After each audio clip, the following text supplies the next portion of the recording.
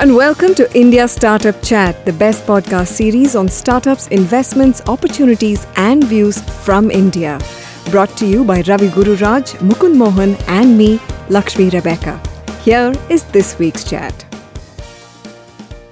Hello and welcome to India Startup Chat. This is podcast number 15. We've got Mukund and Ravi here. Hey, good morning. Namaskara. And we are doing another recording together in the same room at the same time and most importantly in the same time zone. So it's great to be here. I'm mentally always in the same time zone with you guys. I'm always thinking wonderful, warm, nice Bangalore versus rainy, cold Seattle. Yeah, thinking about masala dosas and idlis and vadas. But you know what the amazing part is? Whenever I have, so every Saturday morning, the girls make them a Indian breakfast, right? So whether it's rava idli or rava dosa or something like that. And the only thing that they complain about is that they don't get, so MTR gives you some brand of chutney podi or something. Okay. So they keep telling me, let's go there and get that chutney podi. So I better go run actually and get it. You better go get it, put your suitcase back. Very cool. Okay, so the topic for this podcast is angel investing, and it's fantastic to be doing this with Mukund and Ravi because both of them know everything about this. They've done this a few times over, and also they were once entrepreneurs who were invested in by angels, so they've got the exposure from both ends of the spectrum.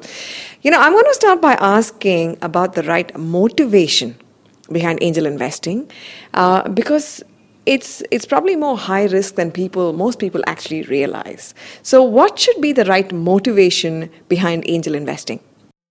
So I think I learned this from another friend of mine. He said two things. Number one, angel investing is about learning. It's constant learning. So you might get a return, which is a good thing to expect, but you're primarily motivated to learn as much as you can about new markets and learn about new entrepreneurs and learn about new technologies, etc. Number one. The second motivation should be to be able to help as many people as you can as your way of giving back, since you've done fairly well or reasonably well. Second motivation should be able to give back. And I think the third motivation to be an angel investor obviously should be able to help the community grow in a lot of different ways, but more importantly, grow it with the ability to bring new people into the fold. So I think those should be the three motivations. Of course, you end up making money, but as you mentioned clearly, it's a very risky value proposition, and you should have the mindset that you might lose all your money. And that happens not in very many cases, but it does happen. Sure. Ravi, why don't you tell us about the risk involved and how much of a risk appetite should someone actually have before they should decide to get into angel investing? Yeah, so I always tell anybody who asks me, any prospective investor, that it's called angel investing because you invest and then you pray to the angels, okay? So, there's a very good reason why it's that.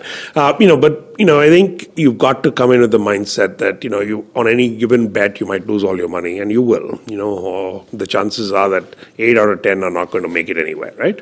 But that's fine, because that's exactly the way the VC business works too, right? This is just a baby version of the VC business, and sometimes even worse because you might be funding a lifestyle business or a bootstrap business. You're just a bootstrap founder who's providing finance, right, and not execution. So that's fine. I think you've some of the motivations that Mukund laid out are out there. You should not be betting the house on your angel investments for sure. It should not impact you from a personal financial perspective. If it does, then you're on the wrong. You're betting either the wrong amount of money or you're betting too much, It shouldn't be something that you wake up every morning and hate your founders, and say, where's the return? It's been too long. It will be too long. It will be ambiguous whether they're going to ever get a return. It will be a rocky road. And every now and then a founder will surprise you, or hopefully many times you'll be surprised over the course of, in terms of how, they outperform your expectations. But, I think you just got to be patient. It's got to be patient capital. You got to think of it as semi-permanent in some sense, right? Because you can't predict the exits. I think you got to pick well. So obviously you can't bet in everything. So you got to be, you got to have some amount of discretion in what you pick, and then really try and push them, and to perform well, to help them in various ways, and then don't micromanage. Because you can't, if you want to be the founder, go found a company. If you want to be an investor, please invest and help, and then stay out of the way and buy into the vision of the founder. If you don't buy into the vision, don't invest. Fantastic points you made there about being hands off and sort of letting things happen organically. So you just, as an angel investor, you're a facilitator and a source of encouragement, and then your role kind of stops there. But obviously, apart from sort of choosing the right team to invest in, there's a lot more to making the deals happen. So how do you source the right deals, right, in the verticals that you may be interested in? How do you structure the deal? How do you do the due diligence? Yeah, so, in terms of sourcing, you get it at events, you get it through referrals, you meet people through networks, angel networks of various kinds, you get inbounds, cold call inbounds, right? I think mostly what works best is if all of those are just sources of very initial contact. You've then got to meet with the team, get comfortable with the plan, get comfortable with the space, and, I think oftentimes you can make an assessment very early that you like the person, you like the plan, and then you just dig a little deeper. I don't think there's, other than the kind of regulatory due diligence, have they set up a company and all that, in most of the very early stage things, you're mostly assessing the team and the traction that's possible to be achieved in the early stage in the market they're going after, right? I think there's not a lot more due diligence. I don't go and sit and read Gartner reports and whatever it is to figure out if this is a good space or not, right? In that sense, might do some little bit of asking around, talk to some of my friends, who may be in that industry or maybe touching that space. But that's the due diligence, in some sense. A lot of angel investors are really, trust in the entrepreneur once they get a good feel that this is something you can execute on, right? Sure. Mukund, when I'm talking about how to get into angel investing, one of the things that comes to my mind is how much equity do you expect for a certain amount of money, right? That could be a podcast of its own, yes, because there's a lot of that's a lot of conversation around there. So without touching upon money and share of equity, what are your thoughts on how to source deals, structure deals, and do the due diligence? So the source deals portion, what I've seen is most investors at the early stage who are individual angel investors tend to get deals primarily within the same area that they are an expert in. So let's assume, for example, I've done something in software as a service or e-commerce. I'll get new entrepreneurs who are young, who want to start something in e-commerce, who come to me and say, hey, you've done this before, can you help me? I'm trying to do something in the same space. So that I think tends to be the biggest source of deals early on. The second source of deals is then you expand the network a little bit and maybe get into a couple of other people who you worked with before in the same space. Because I don't know too many people that invest in spaces they don't know anything about, especially in the angel side. Unlike VCs who are in it to make money, angels are in it to learn and in it to be able to give back, right? So that's the second part of it. How do you source deals? And of course, there are a lot of other syndication and ways to be able to source deals. So I think that's the sourcing portion of it. The second portion of it is how do you figure out how to structure the deal in some senses, right? And while structures do exist, the 2-3 things that you want to keep in mind is whether you want to invest as an individual or do you want to invest as an entity. A lot of people, angel investors I know, for tax purposes or for liability purposes, put their angel investment into another organization, an NLC or maybe a private limited company or maybe even an entity outside and invest through that. That reduces liability or changes liability to a certain extent as well. Then the third part of the structuring is also, so first part of it is how do you invest? Do you invest individually or do you invest as a company? Second part of it is where do you put this in terms of your priority for spending time and effort and energy? Do you do that with a side project or do you do that full time? So structuring that is important, and there's no right answer. Some people have done, all they do is just angel investing. Some people just do it as a part of the job. That's the second part of it. And third part of structuring also tends to be what do you do to help support the company on an ongoing basis? Absolutely. Those are the 3 parts. So that's after, once you've gotten in, you're the angel investor. That was going to be my next question. How do you support growth? What role do you play? I mean, Ravi, you already mentioned you've got to be hands off, but what is it that you can do to support growth? So I think, the way I structure my angel involvement with the company is across, let's say, 4 Cs, right? Coaching is one thing, and probably a dominant thing in the early stage, right? After all, they just raised capital, and presumably they just have a team and they're going at it, right?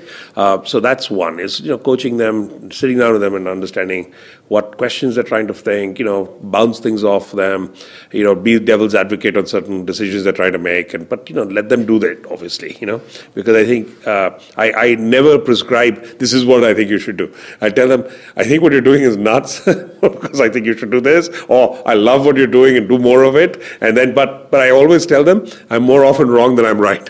So take that with a grain of salt, right? And so I think that's one. Coaching is, I think the second thing is they want to get after customers. So can you introduce them to somebody? Can you help them get to a forum where they might be able to meet potential customers? Can you get them the right connect into an industry area, right? It might be that might get them revenue, whatever it is. That's what's one. Sometimes they can't do that because if it's a mobile app, I can't get involved with how they're getting downloads from the web, from the app store or whatever. It's not that straightforward, right? The third is capital again, which is the one thing startups have is an insatiable appetite for capital. You keep fund. I tell founders, there's 2 jobs. You have to run the company and you have to keep fundraising, right, at the same time, practically. And it's a constant treadmill, right? So that's an area where, they need to, they might need some help. And, sometimes it's just, you meet an investor, he says, okay, he or she says, what is the 4 or 5 companies you're looking at? What's exciting about them?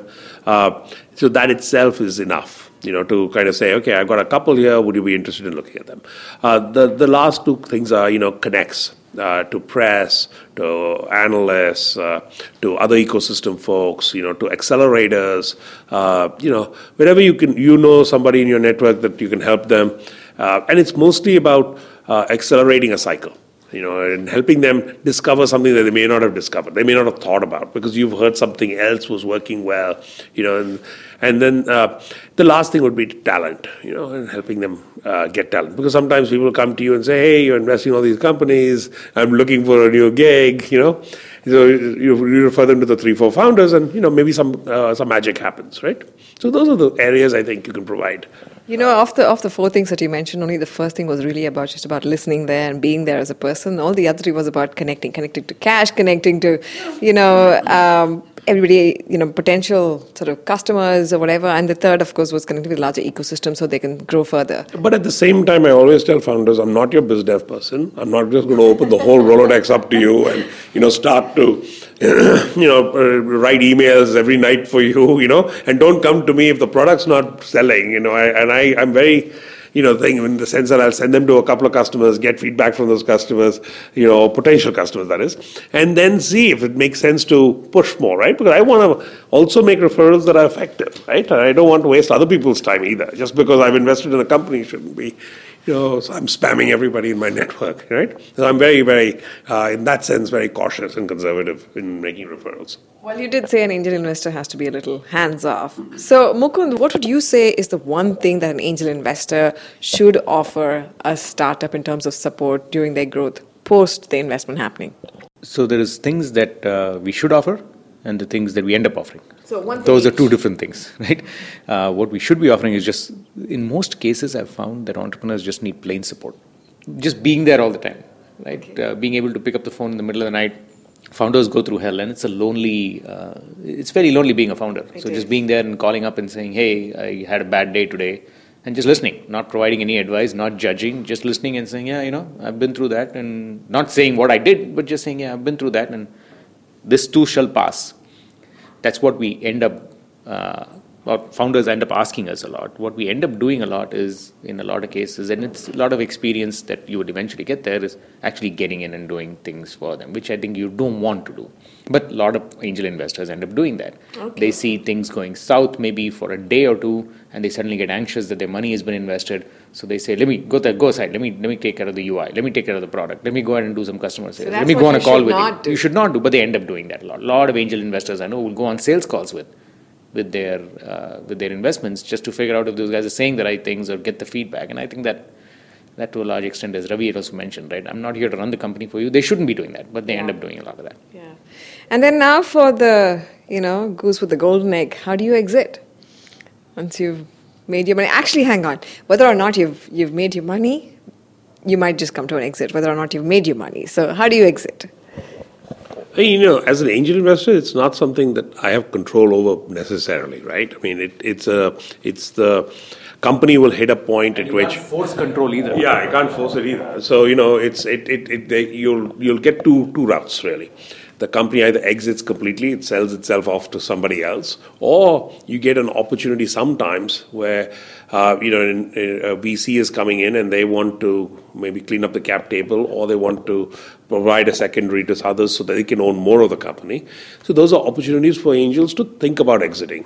So, in only one case have I actually exited in a secondary, right? And even there is only partial. But mostly I stay in as long as the company is still vibrant, the founder is still going at it. My preference is to go the long run, right? And keep the capital in. And hopefully it'll grow to many more X's than I'm getting right now in a secondary. But oftentimes the VC wants to clean up the cap table. They've got too many names on the cap table oftentimes. And sometimes, in Indian startups, the cap table can get messy.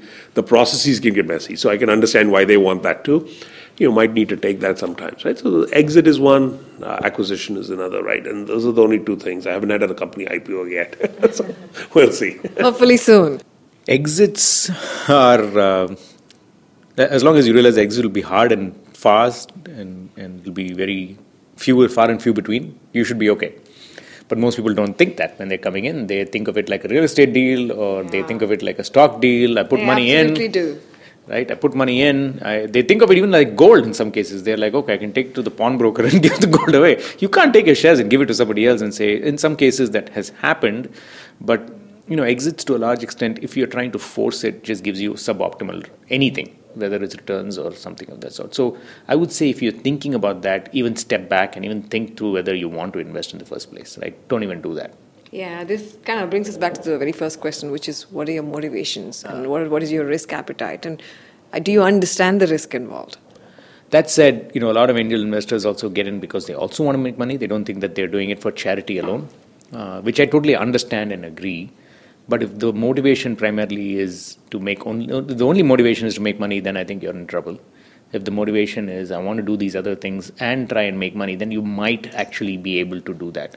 The thing that I've learned more than anything else, which is counterintuitive, is that the thing that you chase is the thing that you don't get, and the thing that you don't chase is the thing that you get first. So if you just change your mind and say, I'm not going to go after returns. I've seen the most successful investors who did not chase returns, who wanted to do it for other reasons, get the best returns.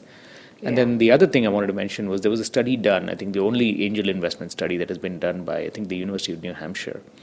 And what they found out was some amount of just talking and working and doing the initial work with the entrepreneur, even if it is 5 or 6 to 8 hours, is better than nothing. And it gets worse after a certain point in time. So it's a law of diminishing returns. If there's any amount of due diligence or discussion you want to do, 5 to 6 hours might be sufficient. But if you do 20 hours, you're just analysis paralysis. And if you do 0, you're getting into deals that you don't know either. So they've got an optimal kind of a thing. And they've done this over tens of thousands of deals. So they know that some due diligence is required, but they don't know what that due diligence is. But you have to do at least some, right? 5 to 6 to 8 hours. That doesn't mean you have to go read Gartner paper like Ravi had mentioned, but at least understanding the space, understanding who else is there, trying to give the entrepreneur a sense for what they have learned is always useful. Yeah, the one other thing that, tip I'd give to angels maybe is, try and build a small syndicate at least. Maybe not a huge syndicate, but a small syndicate, because it gives you, during that period when you're trying to make a decision, the opportunity to send this deal to others as well to take a look at, say, hey, I'm considering investing X. Why don't you take a look at this? And, somebody you trust. And it's just like 2 eyes and 2 ears and on the same deal, right? And the second benefit of that is if the second person invests too, you're helping the founder close part of the round, right? So it serves both the diligence process and it helps raise some more of the capital that's needed, right? Because you don't want to go into an undercapitalized company. You don't want to be the only one funding that company necessarily. It's not necessarily the right dynamic, right? So that's one thing I've always tried to do is build a syndicate of good folks who can help the company, right? So I've got a number of the day, and the number is 43, not 42, 43. So you guys got to guess. What do you think 43 is? Is that the number of good angel investors in India? Is that the number of companies in your portfolio? That must be the number of companies in Ravi's portfolio last year alone. But no, that's not it. So 43 is the percentage. Again, you can go to the New Hampshire Center for Angel Investing or something like that. 43 is the percentage of angel investment deals which after 5 years actually end up returning something, even if it is. I'm surprised. I'm actually surprised. That's high. It seems high. So that tells me that most angel investors find a way. And you know what? This is across not just technology. So obviously restaurants and people that angel invest in non-tech companies do make some money. Yeah. It's not as if I would bet the number is much lower for tech. I don't know the answer to that. Probably 20. I don't know the answer. It'll be half this. But also it is on full cash, not on every deal. So it's not as if every deal returns you cash. So if you put, and also the other number associated with this number is the number of deals you have to do. To get it. And what is that? That's a very important point. Actually, you can't be a completely tepid angel investor who's like making one deal a year and then watching that deal. Actually, that makes you a micromanager in that company very quickly, okay? If you're that worried about it. So don't put too much into any one deal and do enough deals that you get a feel for how this works and you get a portfolio. Because I think, everything I've seen and read is you need to get to about 20 deals approximately, let's say somewhere between 15 and 20 deals over time in your portfolio to be able to really get some returns overall, right? On a portfolio basis at a minimum. So I'm sure the number may even be higher in India because, the exits are not yet there. So to give yourself a shot at an exit in some case or the other, you may need to have 30 companies in your portfolio. Lakshmi, the Dave McClure and those guys at Finance Startups have a number. And they've done this Monte Carlo analysis and they come back and say to actually be successful as a early stage investor, angel or whatever, micro VC or whatever, you need to at least do 92 deals for you to get one reasonable deal that returns your entire cash on cash plus a 20% IRR or a 3x return. So when Mukund says cash on cash, what he means is, if you put together, let's say, 50 lakhs in total investment in 5 companies, you put 10 lakhs each. Does one of them return the whole 50 lakhs? Or in aggregate, do they all return the 50 lakhs when you exit, right? So you almost look at it almost like a mini fund, right? Fantastic. So great conversation there on angel investing. In angel investing? Lakshmi's like, I'm an angel, I'm not an investor, so forget about angel investing. I'm only going to do angel stuff. I'm an angel sitting with 2 angel investors. My life is set. There's the guru and there's the monk with the Ferrari. I'm the angel. This is a good life. Investors. So now we have angel investors. Well, I think it was a great conversation on angel investing, and those numbers really brought perspective. Thank you, Mukund. And I think I have a question for everybody listening, and the question is, what is the one question you think you should definitely ask an angel investor before receiving funding from them? So what is the question? So respond on Twitter and Facebook. We're on @InStartupChat, and on Facebook we're on India Startup Chat, and we look forward to your responses. And now for the winner of last week's question. The question was the craziest place you met a potential co-founder or an early hire. And the winner is Shahvama. That is at least her Twitter handle. It is SHAH_VAMA. And her answer was that she met her co-founder when they literally had an accident on the road, when her car bumped into his, and it all started with a fight. Truly Bollywood. Yay! Yay! And that's it. End of podcast number 15. People will speak to you in a fortnight. Thank you. Bye, Mukund. Bye, Ravi. Bye. And that was this week's India Startup Chat podcast. Get in touch with us on Twitter. The handle is @InStartupChat. And on our Facebook page, India Startup Chat. Send in your feedback, suggestions, and lots of retweets and likes.